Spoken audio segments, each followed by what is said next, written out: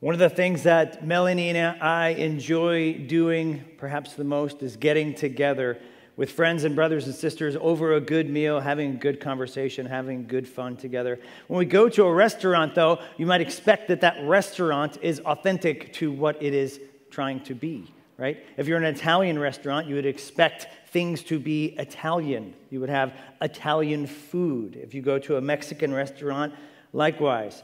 Probably don't walk into an Irish pub and order a burrito. It's not the way that works, right?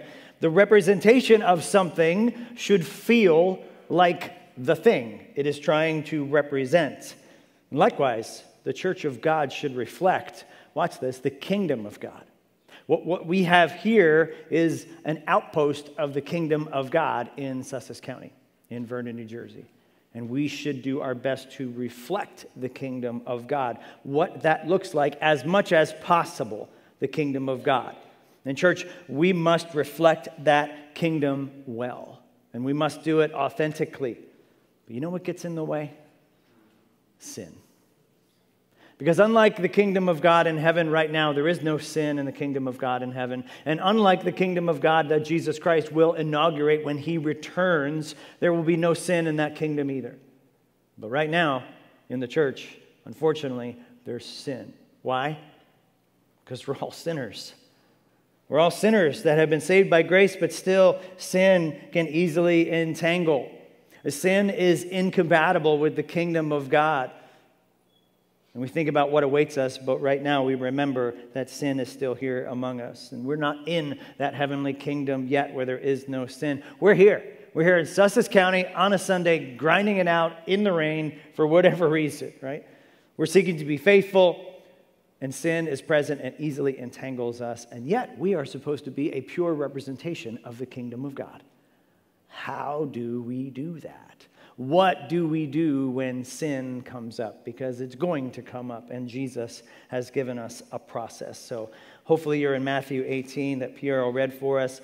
Last week we started a little mini-series within our series in Matthew about the kingdom of God being a place like no other, especially unlike the kingdom of the world that is around it. A place where the least are the greatest. A place where we shepherd one another, but also a place where we're serious about sin. And so much so, Jesus gives us a process for how to deal with sin when it comes up. Notice I didn't say if it comes up, right? When it comes up in the kingdom. Now just keep in mind, the last passage we left off, Jesus has just told them that the kingdom of God is a place where we shepherd one another. He gave that example of leaving the 99, right, and going after the one. And so if one of our own is trapped in sin, we need to go after them. We need to shepherd them. We need to say something. We need to bring them back. If someone wanders off into sin, the loving thing to do is not to let them wander farther off into sin. The loving thing to do is to go and get them. Look at verse 15 of Matthew chapter 18. And it says this, simply, as PR read for us, if your brother sins against you, go and tell him his fault between you and him alone. If he listens to you, you have gained your brother. So if someone sins against you, here's what you do. You go and you talk to them. And you go and talk to them one-on-one. Here's what you don't do. You don't ignore it. You don't stuff it down inside and let that turn into bitterness, right? You don't ghost them because they sinned against you. You don't go on Facebook and start vague booking. That's a thing. I know it. You go vague booking and start, well, some people in this world just can't be trusted with the things that I tell them about. It's like, well, obviously everybody just knows that something happened, right? Or you don't do the Christian thing and call up your buddies and say, we really need to pray for Lenny, just because. Don't say anything, but this is kind of what happened, so let's pray for him. No, you just gossiped, and you whitewashed it in a prayer request. That's another thing we don't do. You don't call your friend to vent. You don't try to form a coalition against this other person to convince everybody that you're right and they're wrong. You go to them and you talk to them, and Jesus says you go and you go alone. But before you do anything, you pray. You think. You ask God for wisdom and for leading. You ask God to search your heart, because our hearts can't be trusted. Our hearts are also full of sin. Our hearts, as Jeremiah 17 tells us, are wicked and deceitful and sick, and who can understand them? So there is a possibility, just hear me out, there is a possibility that you could be wrong. Maybe it isn't sin. Maybe they didn't sin against you. Maybe you're just oversensitive. Maybe you didn't sleep the night before. Maybe whatever. You need to keep that in mind. And Jesus actually already talked about this in chapter 7, verse 5. He said, first, take the log out of your own eye before you go take the speck out of somebody else's.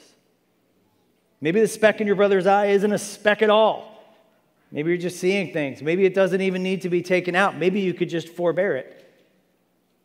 Take the time to pray, to search your heart, but also search God's word, right? We're not coming against someone with our personal preferences and pet peeves. We're coming to talk to somebody about sin. And if you're going to talk to somebody about sin, you need to be able to find it in the Bible. And when you talk to somebody about that, we need to use our Bibles and we need to go to those passages. We need guidance from the Holy Spirit. We need wisdom. We need discernment. We need boldness. Because who likes doing this? Nobody. It's awkward. It's difficult. There's risk involved. Take the time to pray before you do anything.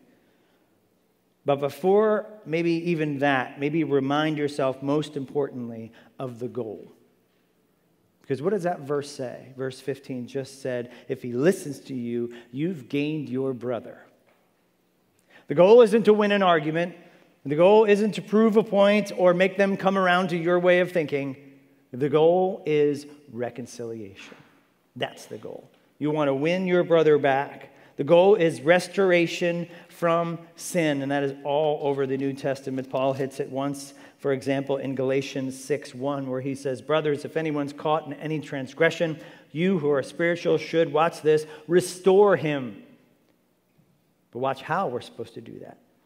In a spirit of gentleness, keeping watch over yourself, lest you too be tempted. The goal of going and talking to them alone is reconciliation. We've got to keep the end in mind as soon as we start. And so I'll say it this way. The kingdom of God is a place of reconciliation. Kingdom of God is a place of reconciliation. Here's the big why. We're going to see that in detail next week. Why is it a place of reconciliation? Well, we just talked about it at the table. Because we were sinners. We just sung about it. We were enemies of God, and now we are seated at his table. We reconcile because we have been reconciled. That's the big why. And we'll see that in detail next week. Therefore, we freely forgive and we seek reconciliation through the gospel of Jesus, who has reconciled us back to God. We seek to reconcile with others because that is the loving thing to do. It's not a loving thing to do to let a brother wallow in their sin. One commentator said this, love them enough not to talk to everyone in the world about it. Love them enough not to sit back and watch them wander deeper and deeper into sin. We think the best of them. One of our elders says this all the time, always seek to put the best construct on something. Before you go off into battle, before you start judging hearts, give them the benefit of the doubt. Always seek to put the best construct on things. Don't immediately condemn them as judge and jury of their heart. You're seeking to talk to them about this, not nail them to the wall. The goal is reconciliation. So how does this reconciliation take place? Let's back up, unpack this verse in verse 15. Well, as we said, after we've spiritually prepared ourselves, right, through prayer and seeking God, we go, and we go alone. Like face to face. Like not a text message, right? Like not a DM on Instagram. Like the preferred method of dealing with sin is face to face. Midweek, this past week, every Wednesday, 6:30 p.m., upstairs in the office, shameless plug, we looked at Charles Simeon, and he said this, it is remarkable how much evil can be averted by doing things face to face. How many of us have responded to a text message that did not mean what that text message said, right? We go roaring off into battle, and then we realize that text message that was taken way out of context. You can't read context. You can't read feeling. Going to them alone does not include text messaging. It means going to them face to face. But also look at this. Who is initiating this reconciliation? Not the person who was offended, right? Or sorry, not the offender, rather, but it is the person who was offended. The person who was sinned against. Sometimes we fall into this trap. If we've been sinned against, if we've been offended, right? We kind of sit back and we'll say, okay, as soon as they realize what a jerk they are, then maybe I'll talk to them. Once they realize how wrong they were, we'll give it a little bit. Then maybe they'll come talk to me, but I'm going to let this stew a little bit. Right? That is a sinful attitude. That is not what we're talking about. Jesus didn't take that position with us, did he? He reconciled with us, and we were the sinners. Spurgeon put it this way: it is useless to expect the person who does the injury to try to make peace.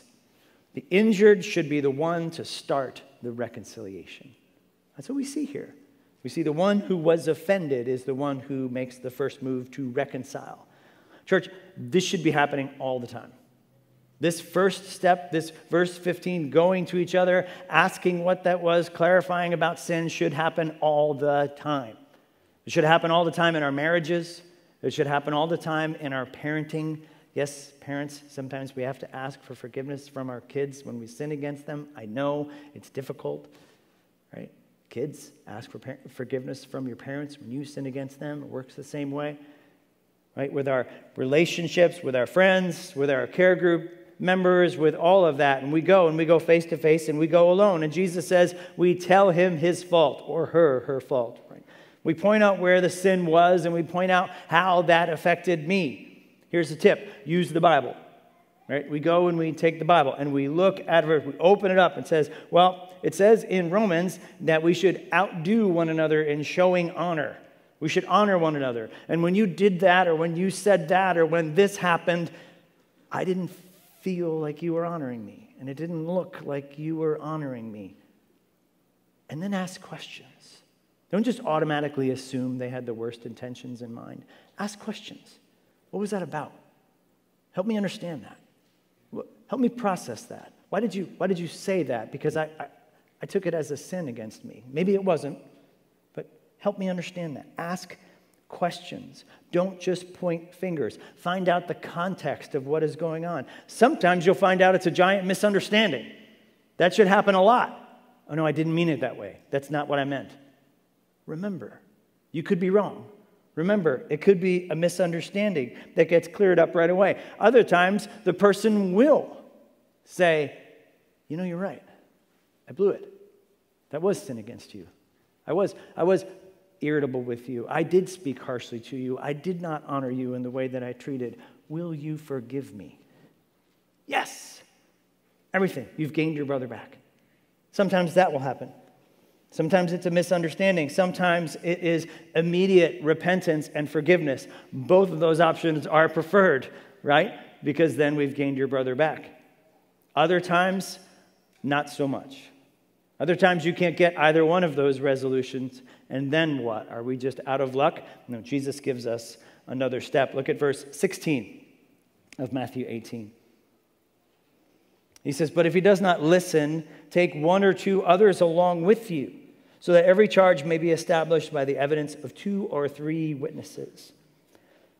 Right away, we see in the text that Jesus is indicating this is step 2. This is escalating here. So we couldn't get reconciliation from the first step. And he says, if he does not listen, like meaning hear and understand, and you're not reconciled, then here's step 2. Don't give up. He says, bring 1 or 2 others along. And he adds some reasoning, and he quotes actually the law of God from Deuteronomy chapter 19. And we'll even see immediately that this is how a lot of our own law today is based.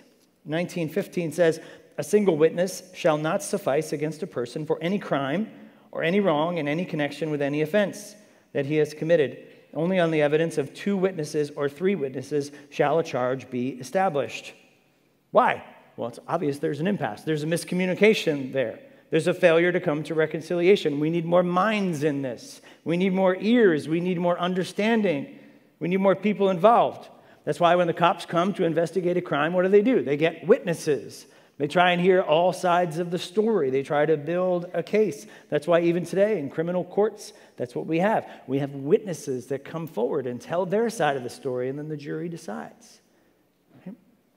We also want witnesses, so it's not just one person's word against the other person's word. Right? We want to involve more people. We also want to increase the seriousness of what's being said. We also want that person to be like, hey, I've brought Ron with me, and I really want you to think about what we were talking about the other day.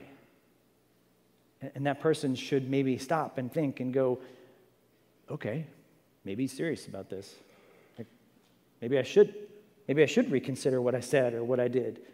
It's supposed to be an escalation of seriousness. Again, why? So that reconciliation can be reached. That's what we're going for here. So who do you bring with you? Just anybody off the street?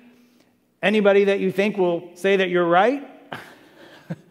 You want to pick the person that, he's going to agree with me or she's going to agree with me. No, do not pick the person in that way that you think is going to agree with you. Let's keep the goal of reconciliation here in mind. Bring someone with you that you think can give the both of you the best chance of getting a reconciliation. Bring someone with you that knows and loves the both of you.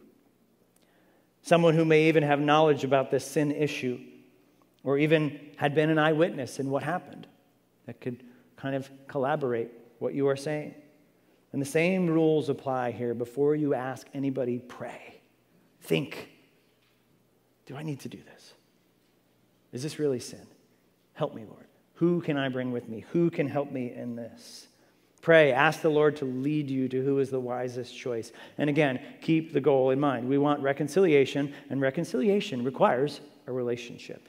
And the kingdom of God, our second point, is a place of relationships. The kingdom of God is a place of relationships. Ah, yes, relationships. You have to be in a relationship in order to have an offense in the first place, right? And you have to have relationships with others that you will then bring along to try and help someone reconcile this relationship. But relationships are hard. One book title says, Relationships, a Mess Worth Making. Right? That idea that, relationships are hard. Sometimes they're sticky and messy. So why do it? Why bother having relationships? Some of us can actually be tempted to think that way. That's not a good way to think. We need relationships with all the messes. Again, why? I'm going to bring us back to the gospel again. Can you imagine Jesus just tossed us to the curb the moment that we sinned against him? He could have. But in his plan, the plan of God, he knew that we would need a Savior. And so, yes, he wanted a relationship with us. And we wouldn't last a minute if Jesus were to cast us aside. But Jesus loves us, watch this, with tenacious grace. He isn't giving up on us, and we shouldn't give up on our relationships that easily either. We fight for them. We wade into the awkwardness. We embrace the awkwardness. We embrace the hard conversations out of love. We bring others with us, and it opens up, again, this mind-blowing possibility that we might be wrong. Maybe you're going to bring the witness along, and maybe the witness is going to say, I don't really think that's what happened. Or I'm not sure this is really a sin. This might be more of a personal preference issue. This might be more of something you're just oversensitive to, right? You have to be prepared for the reality that you're not seeing things clearly. That's another reason why we bring a witness. There's enough sin to go around. A good rule of thumb is if you're ever in conflict with somebody, try to find something. Try to find your sin. Try to find something to repent for, because it's there somewhere. Even if it was just the first 5 minutes and you dreaming of all the ways of how you want to kill that person, right? There's still sin there. You still need to confess and repent. There's enough sin to go around. Love them enough to be okay with being wrong.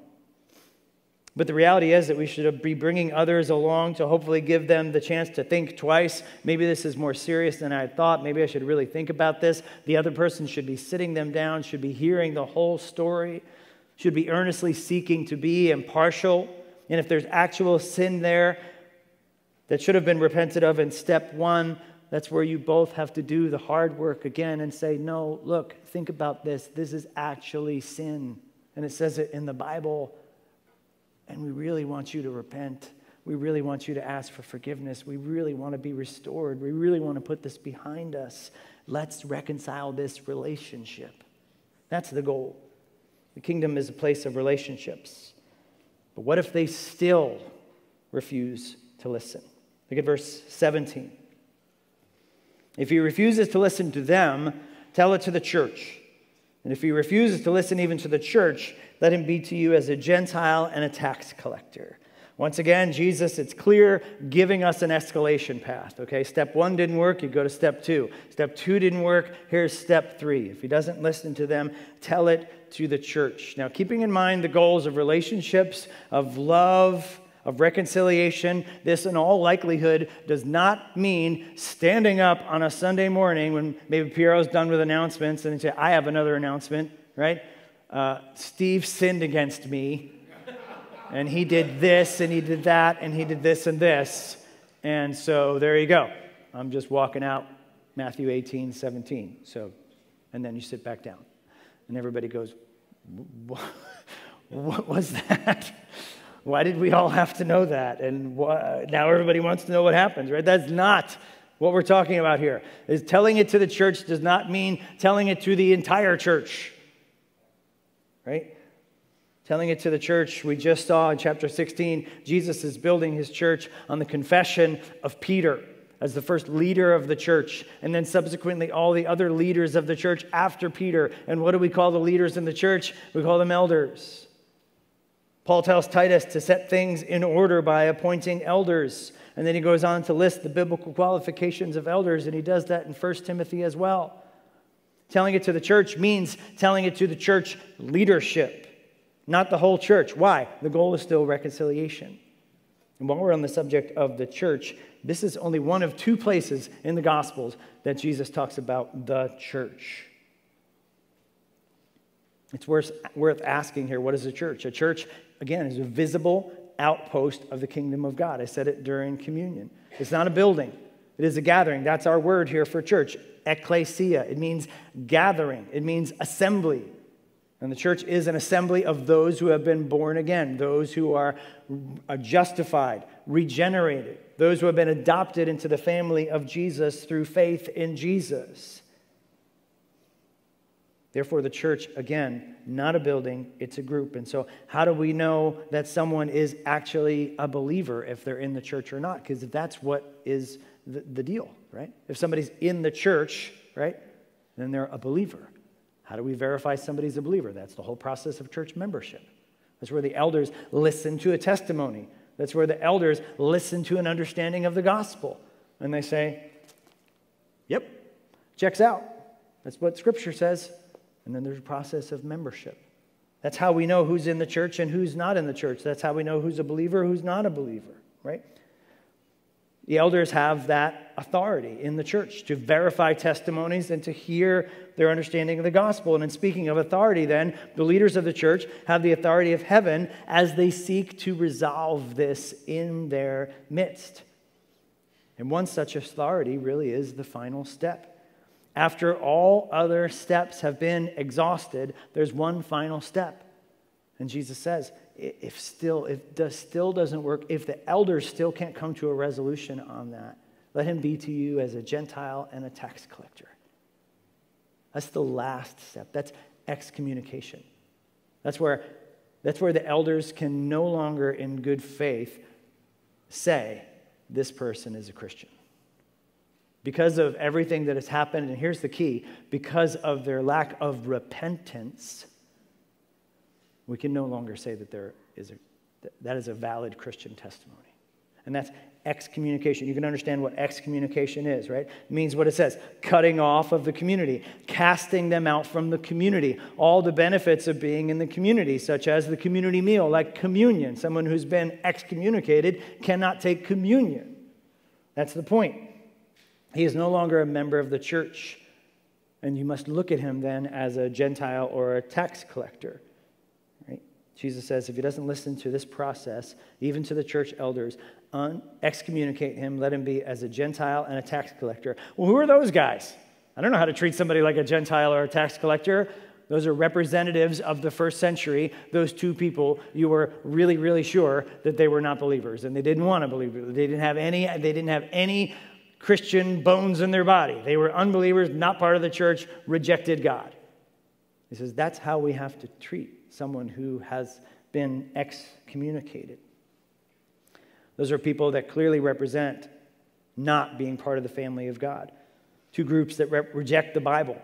And it's so clear to the world that they are not part of the church. Excommunicating someone means that the church elders, again, can no longer validate their testimony as a Christian. The person is acting like an unbeliever. And so that's what we have to call them. We can no longer say that he's part of the family because his continual lack of repentance indicates otherwise. And we have a responsibility not to let this go on any longer for the good of the church. Church authority has to be enacted, and it's such a profoundly powerful thing that Jesus says when the church is literally doing this and acting with the authority in the church, heaven himself and Jesus' presence is with him.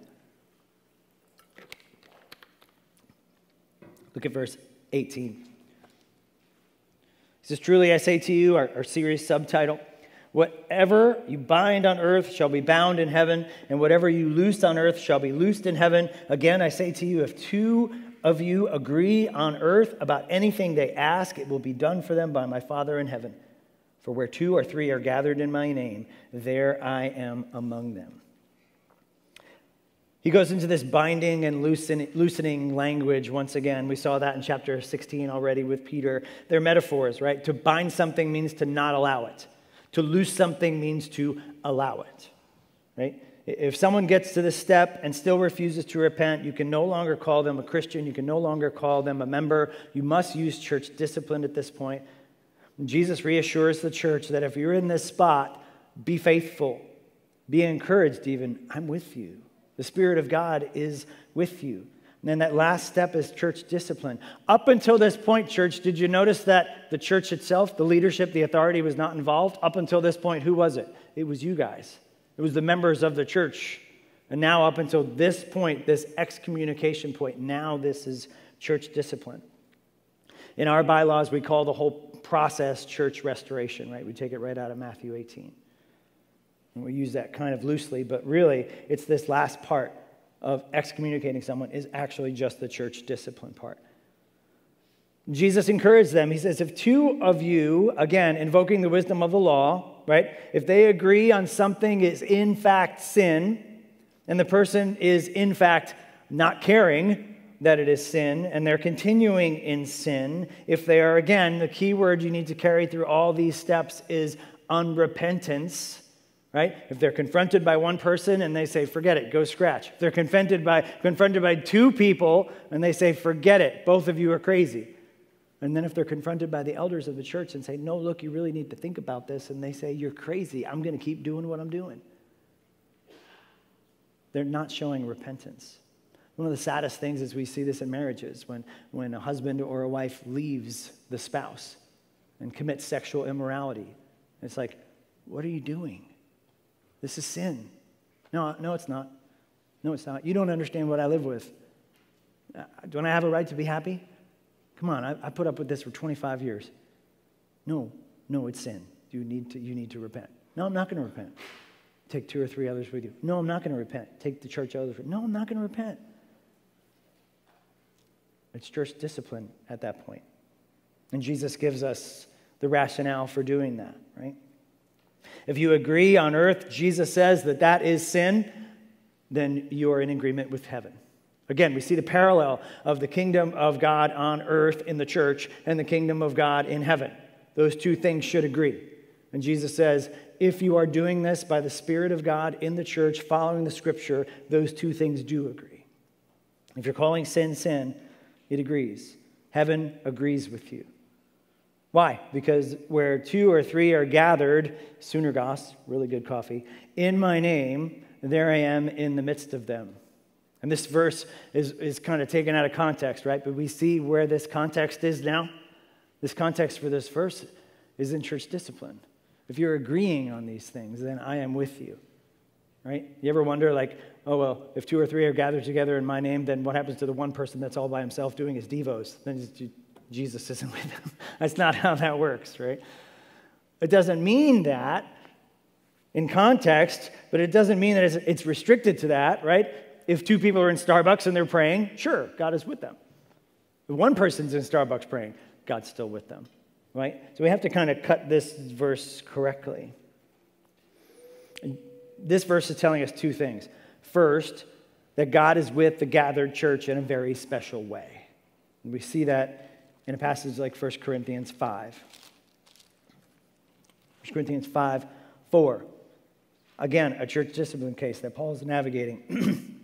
He says, when you are assembled in the name of the Lord Jesus and my spirit is present with the power of the Lord Jesus. So he says, when you are assembled, same word, ecclesia, when you're gathered together, the Spirit is present. So right now, as the church is gathered together, the Spirit of God is present among us. Why? Because we all have the Spirit of God within our own selves. If you are a believer in Jesus Christ, you have the Holy Spirit within you. So when it comes together, right, it forms this very special presence of the Holy Spirit, the Spirit of Jesus together, right? That is why it is continuing to be super important to prioritize the physical gathering of the church. Online church is not a thing. It's really not. It does it in a pinch. I understand that, and that's why we've made it available, right? But the gathered church physically has the Spirit of God present right now in this room. What more reason do we need to be together with our brothers and sisters physically? But second, this passage tells us that the Spirit of God is at work in the leadership of the church and the members of the church as they seek to live out the calling that they've received as Christians. Right? As we seek to be faithful to the calling we've received, as we seek to be faithful to live lives according to the gospel of Jesus Christ, God is present with us. So we can be encouraged in that. And I'll say it this way. The kingdom of God is a place where God is present. The kingdom of God is a place where God is present. Church, do you know how special the gathering is? Look at what Jesus says here. He says, I'm with you. When you seek to live out your calling, you're verifying the heavenly decrees on earth. When you enact Scripture, he says, whatever you bind on earth will be bound in heaven. Whatever you loose on earth will be loosed in heaven. As you're seeking to do this, the Holy Spirit empowers us, right? Whatever you allow on earth is a reflection of what is allowed in heaven. Whatever you don't allow on earth is a reflection of what is not allowed in heaven. Jesus literally promises his presence with the church to help us be the church. And that, unfortunately, sometimes means church discipline. Excommunication, again, the opposite of welcoming someone into church membership. When we approve someone for membership at Highlands, we're saying, yes, we've heard their testimony. It's consistent with Scripture. We've heard their understanding of the gospel. We've heard their beliefs about God and all of the top tier things, right? All of the first order issues like salvation and Jesus being God and saved by faith and all of that. We agree with that. We allow them to be members, right? Excommunication is the opposite. That's what we're saying. We can no longer verify that their testimony is congruent with a Christian. We can no longer verify that they believe about God, the gospel. We can no longer verify that they're living like a kingdom resident. Excommunication is the last resort. But watch this. Excommunication is also for reconciliation.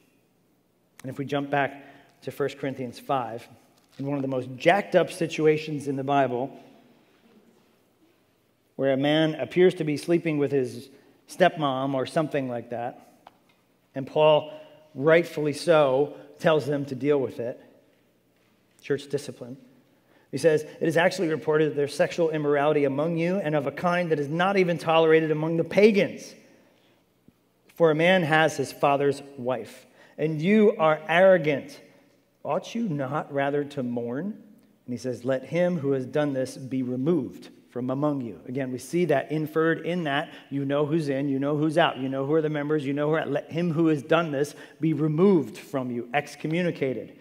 He says, for though I'm absent in body, I'm present in spirit, and if present, I've already pronounced judgment on the one who did such a thing. There's our verse 4 again. When you're assembled in the name of the Lord Jesus, and my spirit is present with the power of our Lord Jesus, you are to deliver this man to Satan, watch this, for the destruction of his flesh, so that his spirit may be saved on the day of the Lord. Right? The goal is still reconciliation, even in excommunication. He says you need to remove him from fellowship. Why? So that maybe his spirit, his soul, will be protected. Maybe this, even this, will cause him to stop and think and be like, whoa, they actually kicked me out of church for this. Maybe I should think about this. Maybe I need to repent. And that's the point. You need to repent before Jesus comes back, because that's what Paul says. He says you do not want that unforgiven sin on your head when Jesus Christ comes back. You need to remember that, because it's that serious. He says eternity is at stake. If we can no longer verify this person as a believer, then what does that mean? It means they're on their way to hell. And so you need to repent. And so this last step, as drastic as it is still meant to get somebody to shake them and be like, stop, what are you doing? Your eternity is at stake. It's still for reconciliation. God's presence clearly stated in 1 Corinthians and Matthew in the administration of church discipline, ultimately again for restoration, so that maybe again this man having gone through, or this woman having gone through this hardship of excommunication, would stop and finally do something that they have not done the whole time, which is repent and ask for forgiveness. And of course, the sin is forgiven. Why is it forgiven? Because Christ forgives all sin. We just sang about it. The blood of the cross is what forgives all sin. But we have to bind the unrepentant in the kingdom of God for the spiritual sake of the person sinning, for the protection of the rest of the church, but also for the witness of the church to the outside world. We cannot allow sin to continue to go unchecked. This is why Jesus is giving us this process. One commentator says it this way: unrepentant sin contaminates the whole church, compromising its holiness and its ability to function as God's temple. And therein lies the point of this whole thing.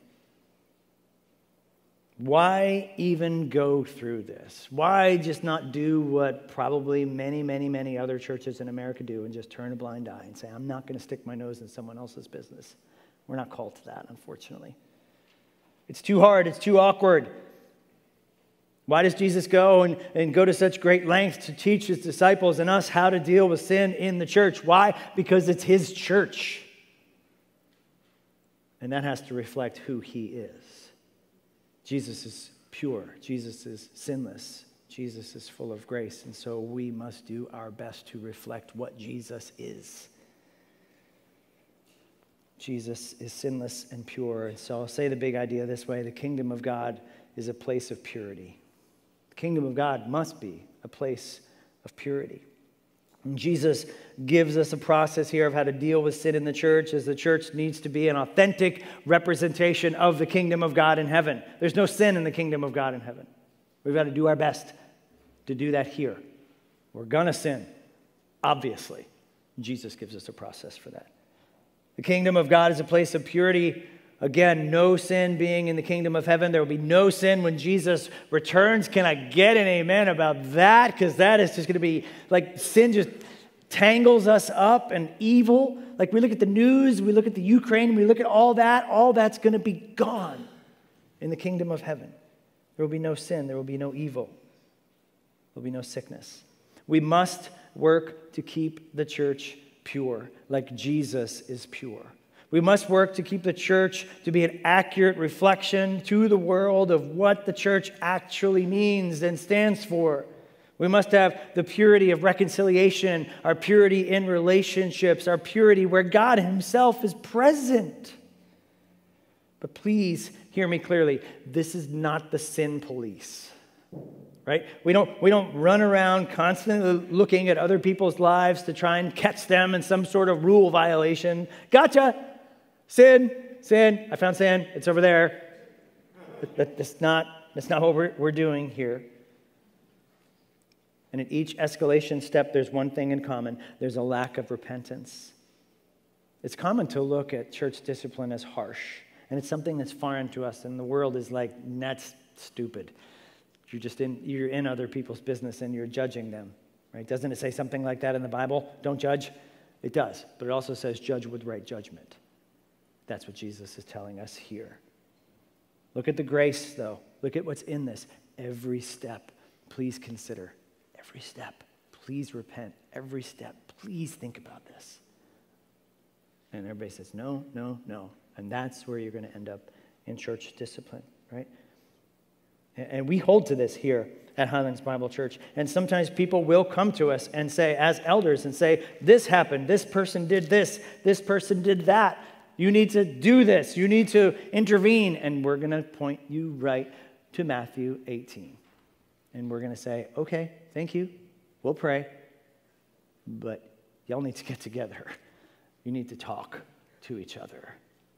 You need to follow what we have here because Jesus has laid it out. This whole process is for the protection of the sheep and the purity of the church. And that passage again that we were in 1 Corinthians 5, Paul agrees. And just to land the plane here, he says, summarizing this crazy situation in Corinth in 1 Corinthians 5:6, he says, your boasting is not good. Do you not know, watch this, that a little leaven leavens the whole lump? It says, cleanse out the old leaven, that you may be a new lump, as you really are unleavened. Cleanse out the lump, the leaven, the sin from the church. Cleanse out the sin from the church. Why? Otherwise, sin will infect the whole church. Just like a little bit of leaven infects the whole dough. Sin will continue to spread, and it'll spread like wildfire, and it will infect the church, and he says, get rid of it. The kingdom of God is a place of purity, so likewise, church, we must be as well. How do we do that? We're serious about sin in our midst. We're serious about sin in our own lives. We have a process that's been given to us by Jesus in Matthew 18. We remember that the kingdom of God is a place of reconciliation, of relationships, and where God is present in a very, very special way with us. Therefore, we strive to make the church as much as possible reflect the kingdom of God. And aren't you glad that we have grace in all this? Aren't you glad that even when we're not doing this correctly, even when we do sin against each other, right? It is not something that we're trying to one-up somebody about. What's the goal? Reconciliation, forgiveness. Why? Because we've been forgiven so much. I'm stealing from next week's sermon, but I can't help it. We remember how much God loves us, and we have to love each other that much. Father, this is a tough word this morning. This is something that we don't really like to think about, but yet something that you yourself have called us to. Lord, help us to think rightly about this. Help us to think maturely about this. Help us to do the hard work in our relationships, Lord. When we realize we've sinned against one another, that we would be quick to ourselves to ask for forgiveness even before the other person has to come to us. But Lord, if we ever are approached, we pray that we would take it seriously. We pray for the whole process. We pray that you will continue to give us grace and unity and peace. And we pray that our church here, the outpost of the kingdom of God in Sussex County, would reflect as much as we possibly can the kingdom of God in heaven. We pray it through Christ our Lord. Amen.